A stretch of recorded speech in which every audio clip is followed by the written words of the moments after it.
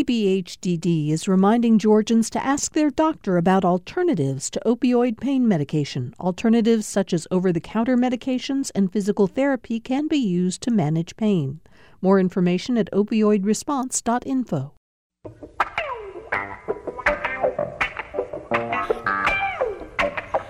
Thank you all for being here for another edition of Political Rewind, the Wednesday edition of the show, if you're listening to us in real time. We're really happy that we have with us today the Lieutenant Governor of Georgia, Geoff Duncan.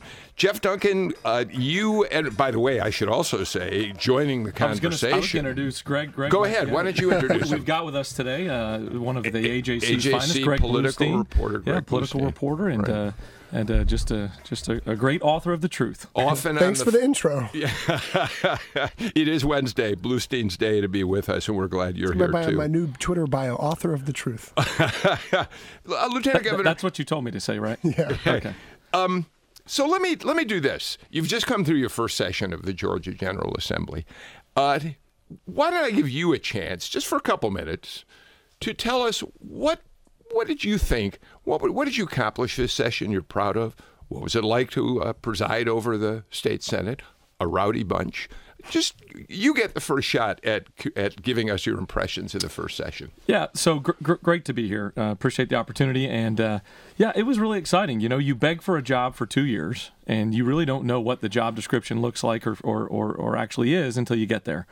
And I identified 3 spots to the job. One was the policy, and that's really what drew me into wanting to run for lieutenant governor, is having a big part of the policy discussion and direction every day. The second is building relationships with the senators and understanding their districts and understanding their needs. The last was being the presiding officer, and that was probably the one I was least looking forward to, kind of being in charge of that process in the Senate. But looking back, that was probably the most enjoyable part. It was a really good opportunity for me to put forward, I think, a leadership style that has been a benefit or been an asset for me in the private sector, was really trying to be process-oriented, right? So it was very deliberate in how we went about our business. It was a very good opportunity for us to let folks on both sides of all the issues really kind of express themselves. And I felt like we did a really good job this session doing that. I had somebody on the way in the door say, look, if you're successful at the end of this, then folks will think you are a really good umpire, that you called balls and strikes. And I had to call some strikes on folks in my own party and folks that were issues that I'm supportive of, and also folks on the other sides of those issues. And I think we did a pretty good job of doing that. Greg and I certainly know from years of covering the Georgia General Assembly that in the Senate particularly, leaders in the Senate, elected senators, don't necessarily much care about what the lieutenant governor as a leader has to say about various issues. Rebellions are not infrequent. Casey Cagle faced one. Other lieutenant governors have as well. And I don't know that you faced a rebellion early on, but I think in the very first days as the session was coming together, the Republicans in the Senate passed a couple of rules that you had to then intervene in, how to deal with sexual harassment complaints. They were initially the members of the Republican Party in the Senate initially seemed to come up with rules that favored the senators, protected them, not the women who might come forward with complaints. And I think you, at the very beginning of that, you weren't included in their process on that and had to step in, didn't you? Yeah. So as far as a rebellion, I don't know if that's the right word I would use, but even before I got sworn in, there was a pretty active movement to change the role of lieutenant governor, and we fought hard for that. To protect what really had become a standard that Lieutenant Governor Cagle had in the way he operated around the Senate. You know, I look at that opportunity. We walked in after getting sworn in and just walked right into something that we had no control over. Essentially, the sexual harassment policies had been changed in a way that I don't feel like reflected what any sort of business setting would have kind of pulled together. And so I took it as a great opportunity for us to put on display. And that's what we did. We worked hard. I immediately called on the minority leader and the majority leader and said, we're going to get this right. and worked with them and both sides of the aisle to ultimately, I think, have a plan that now is matches and mirrors what I believe not only the Senate expects, but folks working in and around businesses in corporate America would expect a sexual harassment policy to look like. Fractious can be an understatement when describing the Senate, and especially the Republican caucus, and it's not just this year, but it's been past years, and when Democrats were in charge, it was for them too. You said you've had to call some tough balls and strikes, call on your own party as well. Talk about your approach to that, and maybe some of the toughest decisions you had to make. Yeah, so for me, it's about being consistent and predictable as a leader. I think one of the best things you can do is folks understand they're not surprised by your actions. And so we spent a lot of time preparing for our day. We had Regina Quick, who was general counsel for me, and Mike Dudgeon on the policy side, and Chip and the other team. We spent Chip a lot. Lake, a former panelist on this show. Former panelist and current chief of staff. We spent a lot of time preparing for our day. And so that was in that we wanted to make sure we understood the legislation coming forward. We understood the committees. We had somebody from our staff in virtually every single committee meeting. And some of those balls and strikes that we had to call were germaneness, questions. There were folks that maybe policies that we supported that were then added onto a bill that I didn't believe matched the initial intent of that legislation. And so it was important for us to be consistent. I think we saw the fruits of that play out late in session because we didn't see a lot on day 39 and 40, a lot of amendments flying in from outer space because I think folks realized what our position was going to be if it wasn't germane.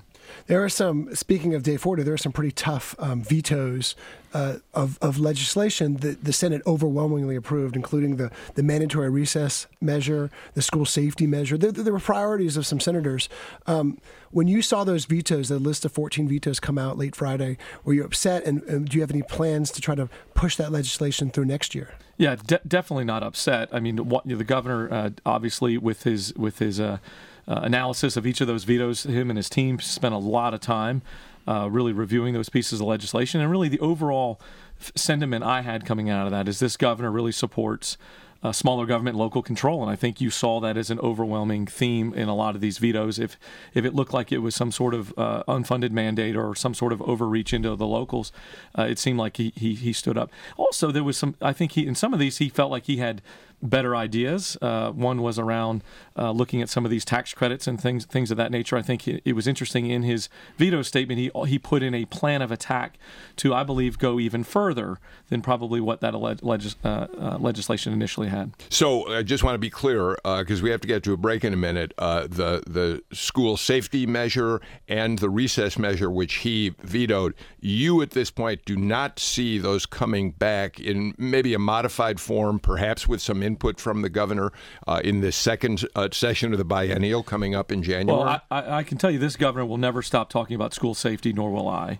We understand the issue. That's why I think we saw this year $69 million put in the budget, $30,000 per school to harden the infrastructure around there. We are committed to school safety and will continue to be. So, yes, I do continue to see a conversation going around this. I just think the veto that was taken, the way I interpreted it, was that it was pushing out to the locals and mandating them to take a certain direction. I got to get to a break. We are in just a short pledge drive right now, and we appreciate all of you who have already supported GPB. And I want to, as I throw it over to Bert Wesley Huffman, who's going to tell you more about how you can support us, I want to just say one quick thing about Political Rewind.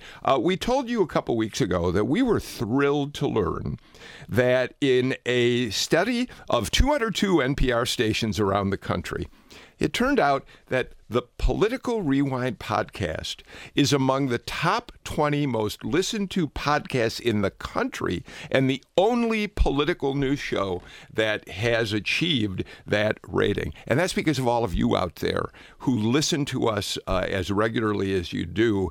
So what we ask is, if you listen, support us as well. Lieutenant Governor Geoff Duncan, our special guest today on Political Rewind. Greg Bluestein, of course, is here with me. It's a Wednesday. He's here with us on Wednesdays. So, Governor Duncan, let's cut right to the chase. HB 481 is probably the single most controversial measure that has come out of the Georgia General Assembly, probably since Roy Barnes passed the change of the flag back in 2001. And you're now beginning to see a slow momentum that seems to be building among movie industry and television industry people who are increasingly saying they're concerned about being involved in productions here in Georgia. Governor Kemp has said, I'm not going to let Hollywood tell me my moral values ought to be. How do you now respond to the growing criticism that you're getting from that side of the equation? Yeah, so I think if we go back to the early part of this segment, we talked about the process. I'm a process-oriented person. And I think the process we went through in the House to discuss House Bill 481 was one that I'm proud of. We had folks on each side of the issue that really walked through a very intense debate, both in the committee process. Chairman Unterman had a tremendously involved committee process and got input from all sides. We brought it to the floor. And it was 5.5 hours of intense debate that was respectful debate, and I'm proud of that effort. As the presiding officer in that room, I felt like we did the work that the people wanted us to. At the end of the day, we had more votes to get that bill passed than not, and so it became a bill that went to the governor's desk. With regards to Hollywood, look, Georgia was an extremely business-friendly place to operate in before that bill passed. It continues to be an extremely great place to call home for your business. I think we'll continue to see us go forward and grow as an economy. I think industries will continue to flock here. It's a great place to raise your family. It's a great place to run your business.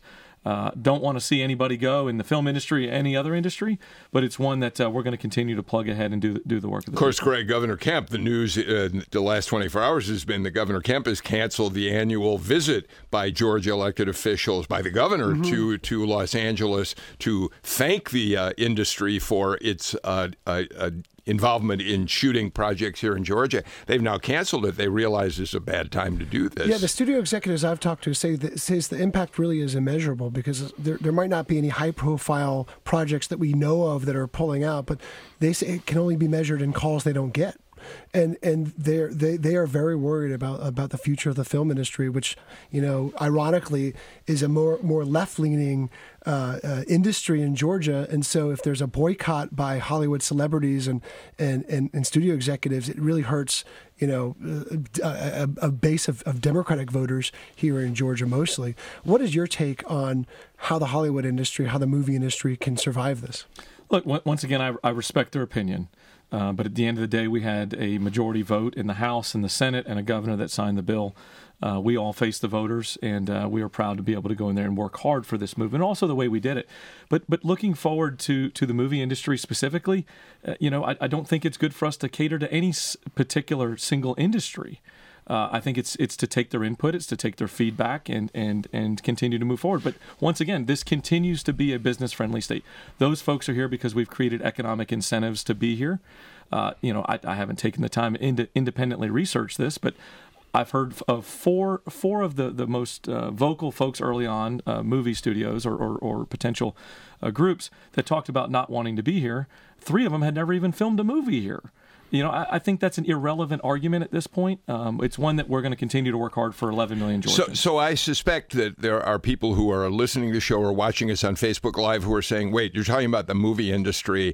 That's all well and good. But this is a law that takes away the rights that women have, some of our listeners will say, to have control over their own bodies. And you are going to get that pushback significantly as this moves forward. And I'm wondering how you respond to that. Certainly there are many women, and you had them at the bill signing, who support this new law. But you also have those who are very angry that they feel they're losing control of their own bodies. Yeah, so one of those women at that bill signing was one that's very important to me, and it's my wife. Mm-hmm. And Brooke and I have gotten to the point where we're supportive of this legislation and extremely pro-life as a couple. We've grown up together, and we have 3 examples of pro-life in our world. It's our 3 kids, and we together as a couple have come to that conclusion.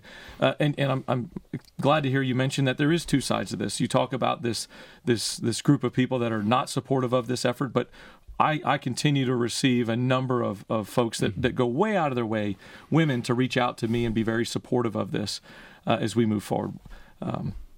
Let's say you're on a business recruiting trip and you meet an executive who says, I cannot bring jobs to a state that has such a restrictive abortion law. What do you tell them? What is your answer to that? continue to champion the things we're doing in healthcare.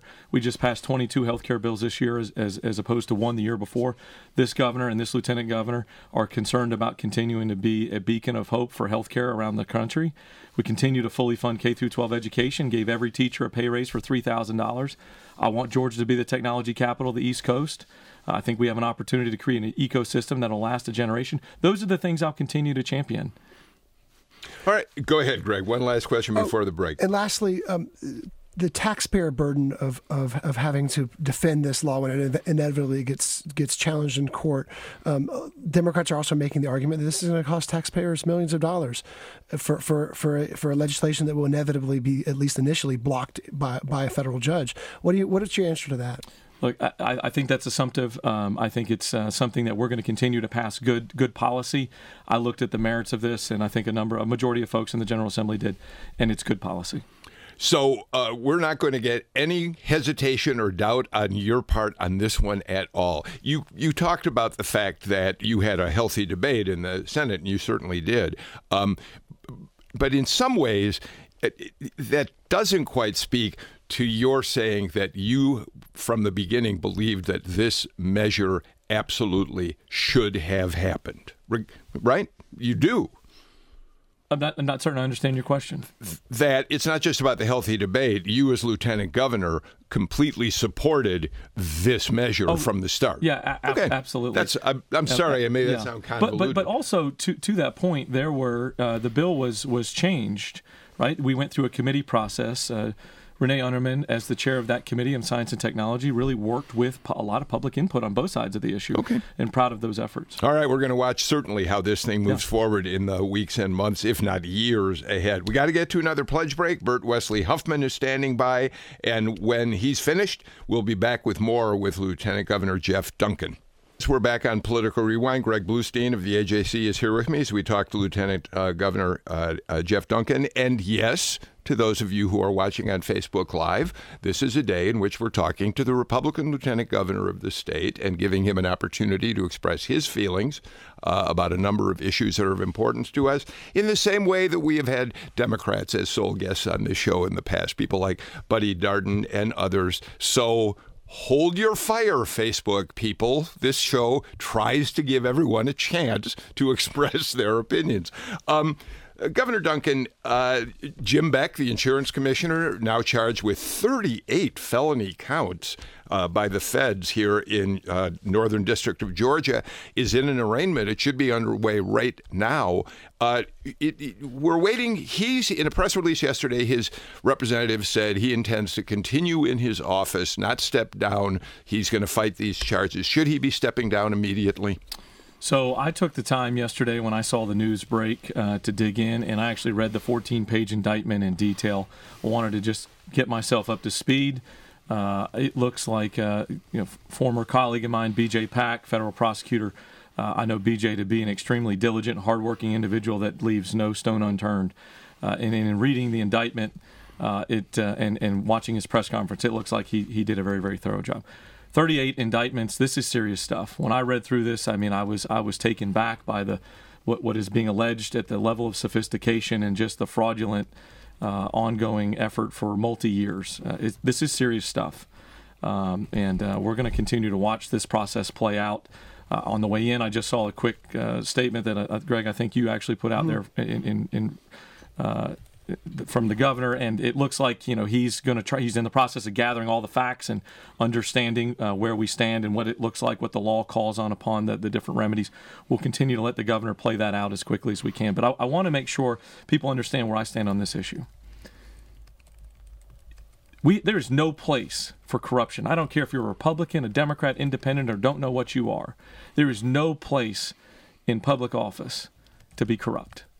And if he's corrupt, if this proves to be true, then the full weight and fury of the law needs to come out.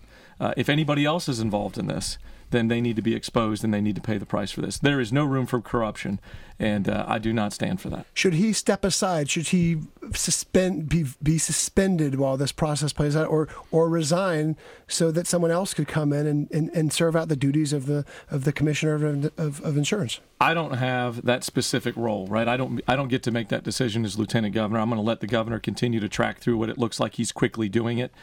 Look, these are 38 serious indictments, and I've got to imagine that there's a lot of hard-fought thinking going into this, and a lot of understanding of what the legal remedies are around it. If these allegations are very, very serious. You know, it's unfortunate, I suppose, that the Georgia Christian Coalition gets caught up a little in the crossfire here. Jim Beck has been a symbol in many ways and a leader of the Christian Coalition here. What do you say to people out there who may be skeptical and say, see, you know, Christian Coalition tries to act as if they are holier than thou, to put it in one frame of reference, and this is an example that they're not. There's hypocrisy there. Yeah, so I actually had to Google Georgia Christian Coalition. I'd never heard of the group before. I certainly never been endorsed or anything like that from that organization. I didn't know what they consisted of. But look, my faith is a big part of my day. I was taught early on that we're supposed to share our faith, and every once in a while we might have to use words to do it, and that's something I take to work with me every single day. You said it's not your role, it's not your power to suspend him. Of course, that's Governor Kemp's role. But we have seen other Republicans, including Scott Johnson, who's running for Republican chair, Buzz Brockway, a former state lawmaker, come out and say that he should step down. And so I'm not asking you. I'm kind of asking you as a leader of the party rather than as someone who has the power over that decision. Do you think that someone like this should step aside for the time being while he's facing these charges? I see you working, Greg. I see you working. Look, out of respect for the governor, I'm going to continue to let him do what he's doing quickly with his team, understanding the legalities of this, the process involved. It's a very confusing. As I started to try to walk through this, and y'all, we've talked about this off air, it's a very complicated process of understanding what the removal process is. One of my questions was, we had Lindsay on the show yesterday, and a former state representative, an attorney who knows the statutory law. He suggests there's a 14-day period that someone who is a constitutional officer has to make a decision on his or her own on this. So I'm not quite sure whether that is actually written into the statutes, Greg. So therefore, he could step down right now, but we don't know whether the governor is hesitating on this because of some requirement in the law to give the office holder an opportunity. So my approach to this, and it looks like in reading, Greg, your quick comments that I read on the way in from the governor, is that this isn't about getting it done quickly. This is about getting it done right and making sure we get this process right. Look, I hate it that we're even talking about anybody in public office, regardless of what party they're from, being mentioned in the same sentence as fraud and corruption. I want to go back to 481. We understand where you stand on that, but I want to talk about the politics of it, if I could, for a minute. You certainly know that suburban districts, the 6th district, the 7th district, legislative districts within those congressional districts are increasingly turning blue. We saw the results of that in Lucy McBath's victory in the 6th, and legislative victories by Democrats in that northern arc. How is 481 going to hurt the efforts of Republicans to win back particularly those suburban women who have decided that the Republican Party doesn't reflect their thinking, at least temporarily, and now with 481 even more so? So I live in the 7th. I live right in the heart of the 7th and just barely north of the 6th. I grew up in the 6th. That's where we do life. And, I think we speak in like binary numbers around this issue. It's like either all women are for it or all women are against it. I don't think that's the case. I think there's a very healthy split. And I also think there's a great deal of respect about, hopefully, what I'm sensing, a great deal of respect of how we have these complicated conversations around big, difficult issues, right? There is no perfect answer for all of this.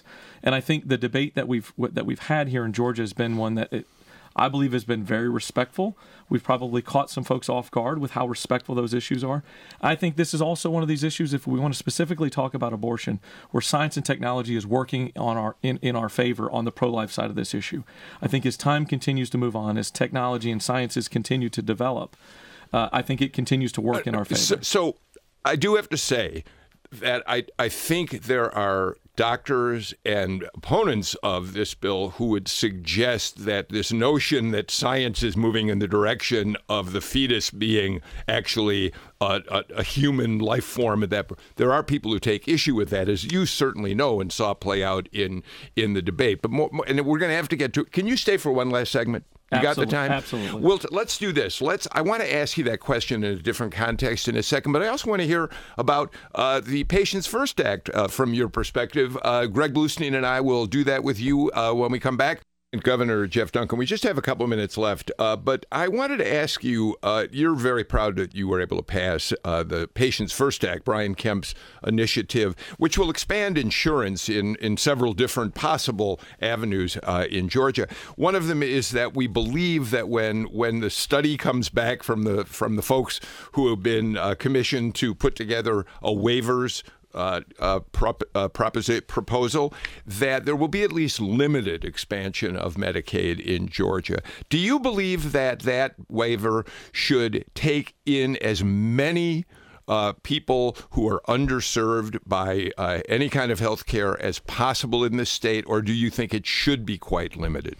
So you mentioned I believe the secret sauce to the waiver plan that we're going to be pulling together here, and I think is ultimately going to put us in the spotlight nationally from other states. I think they're going to point back to the Georgia plan, because the 1332 portion, so you mentioned the 1115, which is the Medicaid definition, right, but the 1332 portion of it is what allows us to try to get those people insured, right? That gap that you're talking about. It tries to look for different models with private insurance to be able to help them.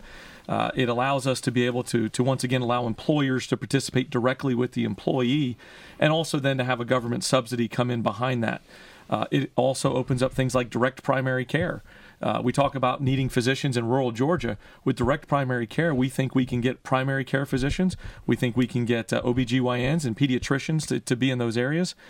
We also see things like high-risk pools, right? That ultimately all these large self-insured health plans they've figured it out. They've realized if we can minimize how bad is on a claim, we can lower everybody's premiums, which makes that gap that we talk about. So look, at the end of the day, Medicaid's bad insurance, right? I don't think anybody would disagree with that. It's bad insurance as a whole. People would much rather be on some sort of private plan. And so I think this 1332 portion is going to allow us to kind of figure out how to get more of those people insured. Don't you worry that high-risk pools in some ways are a contradiction for the notion of covering pre-existing conditions? When you have high-risk pools, aren't you marginalizing people who have particularly desperate medical needs? No, actually, these are blind high risk pools. So there's no difference in services between anybody. It's blind, right? It's just any claim over a certain amount is dropped into a pool blindly, and that allows the insurers to be able to put a cap on risk. This weekend, hundreds of Republican activists will gather in Savannah to chart out the Republican Party of Georgia's future. Watch out, Savannah. Yeah. Hash out strategy. And you say hundreds. The last few years, I remember thousands. Thousands, okay. Right. Okay. More than 1,000, so it's hard to say. Well, but a lot of Republican activists from all corners of Georgia will come to Savannah, chart out the party's future, map out 2020 strategy, and select a new leader. And you did something interesting a couple days ago when and usually Republican figures kind of stay out of the race after Nathan Deal waded into the race in 2011 and had his hand-picked candidate rejected by the activists. Well, you waded into the race and you supported Scott Johnson. Why'd you make that decision? Well, one, I want to thank the hard work of John Watson. He was part of the process of getting us elected, Governor Kemp and I, and a number of other folks. And so I appreciate his hard work and in there. Look, I don't know if you caught this memo, Greg, but I was kind of an outsider. I was not the next guy in line to win this lieutenant governor's race. But look, I didn't get into politics to make a bunch of friends. I got into it to do the right thing. I care about this party. I go to work every day and want Republican majorities to be in the room to be able to help us continue to push our conservative agenda. I look at a guy like Scott Johnson, and I see a guy that is just a true creature of the grassroots, who has grown up, that understands what the grassroots look like. He's an outsider. He's not a politico. He's never held political office before. But this guy has worked hard, and I'm proud to see him. And he's a uniter. And obviously, I mean, the big gorilla in the room is that his opponent is the guy that I ran against for lieutenant governor. That would be David Schaefer. That would be David Schaefer. And David has been extremely gifted in a number of roles over the last 30 years in Republican politics. in my opinion, he's been a divider, right? And he's been good at it, and it's been strong. It's been part of his job description. I see Scott as a uniter. I see Scott able to reach across some new boundary lines and to be able to continue to grow the party. And so I would look at the Geoff Duncan who campaigned and begged for this position for 2.5 years would have endorsed Scott Johnson, and Geoff Duncan, who is now the lieutenant governor. I have an opinion. And my opinion is I think Scott Johnson would be a great leader. How does that party, we were talking a little bit about on the edges about this when it came to the heartbeat bill, but how does the party overall do better in the suburbs? Because 2020 really is going to be boiled down to, in large part, how the suburbs fare for Republicans. I think we continue to talk about something that 11 million Georgians care about, and it's three things, in my opinion. It's health care, and what do we continue to do around health care? Everybody's life's affected. Our work's not done. We passed 22 bills. There's more work to be done. Price transparency, telehealth, some other things that we can do around health care. I think the suburbs care a lot about that. Education. The greatest gift we give a child is a quality K-12 education. The suburbs care about that. I think also economic development and understanding what the next generation is going to want and need to be prepared for economic development. Those are big issues, and I think the suburbs care a lot about them. All right. You've now heard from Geoff Duncan, among other things, one of the roadmaps for 2020. It is worth noting, as you talked about the chairman's race, Greg, that you've got a candidate from Gwinnett County and a candidate from Cobb County, those two areas of that northern arc where Republicans are going to be fierce in trying to win back the votes that they lost in 2018. And I suppose that is certainly on the minds of some of the folks who will be gathering in Savannah this weekend, yes? Yeah, no, absolutely. Continue to put forward. And you know what? I think we walk into this convention really proud about the work we did in the General Assembly and the big ideas we got across the finish line. Right. So, yeah, I think we're walking into a good weekend. Lieutenant Governor Geoff Duncan, we are out of time for our show today. We really appreciate your coming in. Congratulations on finishing up your first session of the legislature. I survived. You did apparently survive. We'll watch with interest as the next session gets underway. It's only 8 months away, Greg. Don't remind me. So that is it for our show today. Thanks for being with us. You can always listen to us on our podcast and continue to build our ratings as one of the top podcasts in politics in the country today. I'm Bill Nygut. We're back on Friday when Jen Jordan and Eric Tannenblatt will be here. That ought to be a fascinating show. So join us at 2 o'clock on Friday. Until then, have a great afternoon.